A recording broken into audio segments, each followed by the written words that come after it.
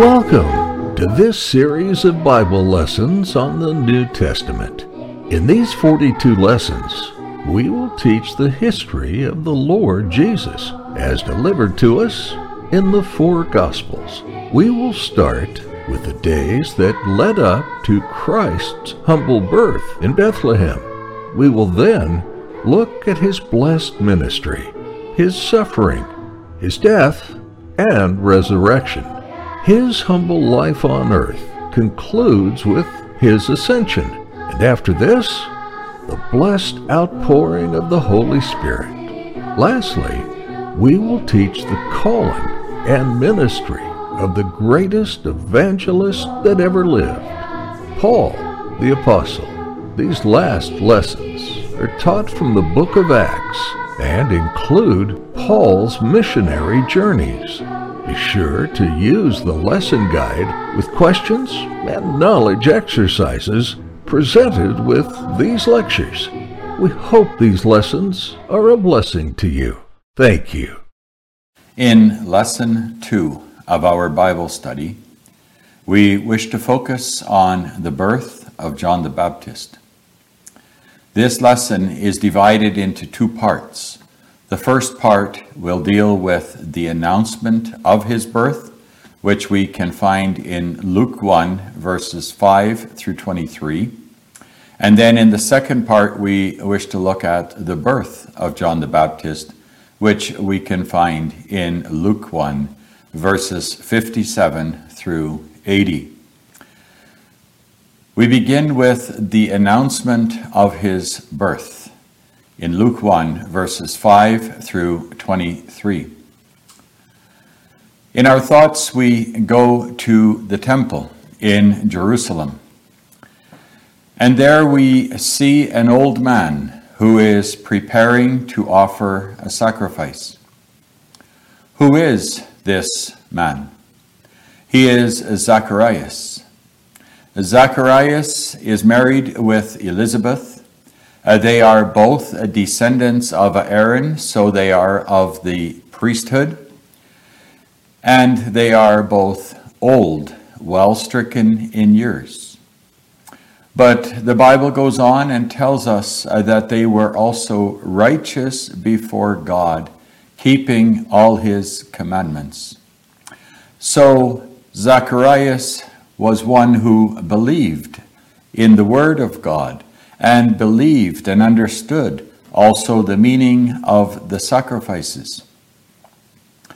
But the Bible goes on and it says that Elizabeth was barren, and so they were childless. And that for any Jewish couple was a shame, that they had no children to carry on their lineage. We can well imagine that Zacharias and Elizabeth have often prayed for a child, but it seemed that the Lord had not heard their prayer. Oh, what a lesson also before we begin to understand that all prayers are not heard because they are not true prayers. A true prayer is a prayer that God lays in the heart. It is a prayer that we will continue to pray, and we will always ask, "Thy will be done." Well, then we see that Zacharias is called now to offer sacrifice. We also need to understand that there were many priests, for there were many descendants of Aaron. They could not all be at the temple, and they could not all be offering sacrifice at the same time. So already David had appointed the priests into different courses. And then it was by lot that a priest was chosen, that they would serve in the temple. And then that lot finally fell on Zacharias. He had never been allowed to do this before. We can well imagine that Zacharias' heart is filled with joy as he is preparing to offer this sacrifice unto God. And then we also realized that there were many offerings brought every day. But this offering that Zacharias is going to bring is the morning sacrifice. Every morning and every evening there was an offering of incense made. And that incense was a type of prayer. As the smoke of incense ascended into heaven, so the prayers of God's people ascend into heaven. And every morning and every evening, many people would gather outside of the temple in the temple square to watch as the offering is made and as the smoke rises into heaven, and to wait for the priest to bless them. And so while Zacharias is now preparing to make his offering, suddenly an angel stands by his side. Oh, his heart is filled with fear. A messenger from God has come. Oh, what would his message be? Because a true child of God does not feel himself holy, but unholy before God. And therefore he is troubled and his heart is filled with fear. But the angel sets him at peace. The angel says, "Fear not, Zacharias. Your prayers have been heard." Well, then we think again of the prayers of Zacharias and Elizabeth. We can well imagine that Zacharias has often prayed that he would be allowed to offer the sacrifices. Well, that prayer was heard. He was allowed this day to be in the temple to offer the sacrifices unto the Lord. But which other prayer? Well, that prayer for a child. And now the angel says, "For thy wife shall bear thee a son, and thou shalt call his name John. And he shall be a special child. He will go before the Lord. He will prepare the way for the Lord Jesus Christ when he comes upon this earth. He will be filled with the Holy Ghost, and he must be a Nazarite unto God. He may not drink strong drink or alcohol, we would say." You and I would think that Zacharias would have been happy to hear this message. But no, we need to understand something. Zacharias is a human being. He begins to think, he begins to reason, and he says, "How can this be? Both Elizabeth and I are too old." And therefore he asks the angel the question, "Whereby shall I know this?" In other words, he is asking the angel for a sign. Oh, what a lesson. Zacharias is righteous before God, keeping all his commandments. And yet, he cannot believe the message of the angel. There we understand, and there we need to focus, that faith is not something that lives in our heart, but faith must be given of God. And that Zacharias also has to experience here, that he cannot believe, and therefore in his unbelief he asks for a sign.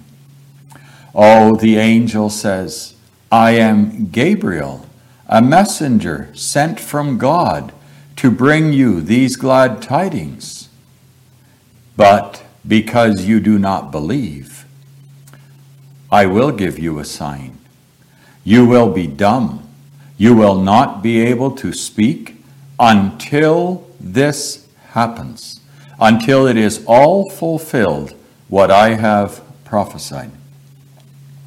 And then the angel leaves. Zacharias continues and finishes his sacrifice. And then he has to go outside. He has to bless the people. Those people have been waiting patiently. For them, it seems to be taking so long. And then especially when Zacharias raises his hands to bless them, but he has no voice. He cannot speak any words. He has to raise his hands and tell them to leave. Oh, then the people marveled. What has happened? And they will see this in the future.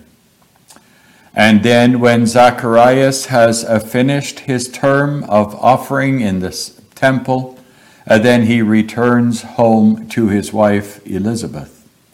Oh, you can be sure that he shares with her what has taken place in the temple. And then we read that Elizabeth conceived. She was with child. And that is what we want to focus on in part 2 of our lesson.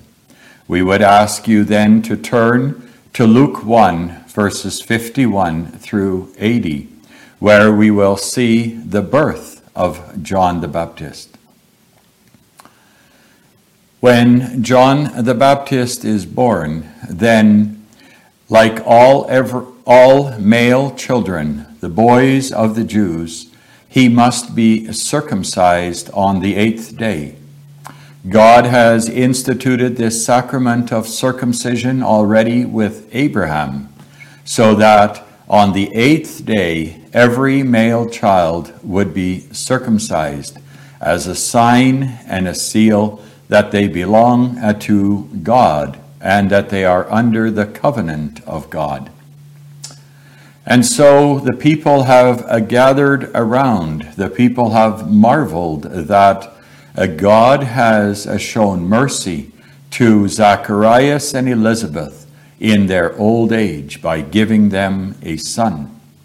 And now when he is to be circumcised and to receive a name, they suggest that he should be called Zacharias after his father. But Elizabeth says, no, not so. He will be called John. The people do not understand why this would be. They say, you have no kindred of that name. But they decide that they will ask Zacharias. And so they go to Zacharias and he asks for a writing table. And on that table he writes, his name will be John. And immediately his mouth is opened. Immediately he can speak. And then his heart is so full, and he is filled with the Holy Ghost, and he begins to prophesy. Now you would think he will begin to prophesy about his child according to what Gabriel had said. But no, he begins to prophesy about the Lord Jesus Christ, because he may firmly believe that if John will be the forerunner of the Lord Jesus Christ, then Christ will come. Then it is God's time to show favor unto Israel, to fulfill his promises to David, that he would send a Savior of the house of David, and that he would keep the covenant that he has made with Abraham of old. Oh, and then he begins to speak about John, and he says, you will be the prophet of the highest. You will go before him to prepare the way for the Lord, as a messenger goes before a king when a king is traveling in the land. So John will be a messenger to go before the Lord Jesus Christ, to prepare the hearts of the people, so that there may be a people who need this Savior when he may come. Oh, then he is going to be a voice, a crying in the wilderness, as Isaiah prophesied already. And Malachi was given to prophesy that he would prepare the way before the Lord. And so Zacharias filled with the Holy Ghost, may praise and bless God. We do not read anything of Zacharias and Elizabeth after this, but we read that John the Baptist grew up in the wilderness, that he would come from the wilderness as a prophet to prepare the way of the Lord when he is 30 years of age. Then we ask that also this lesson may teach us that we need faith in Jesus Christ. But faith is not something that you and I can make, but may the Lord give that faith in our hearts, also as we listen to the next lesson, to believe that Jesus is the Christ, the Son of God, the Savior of the world. Thank you.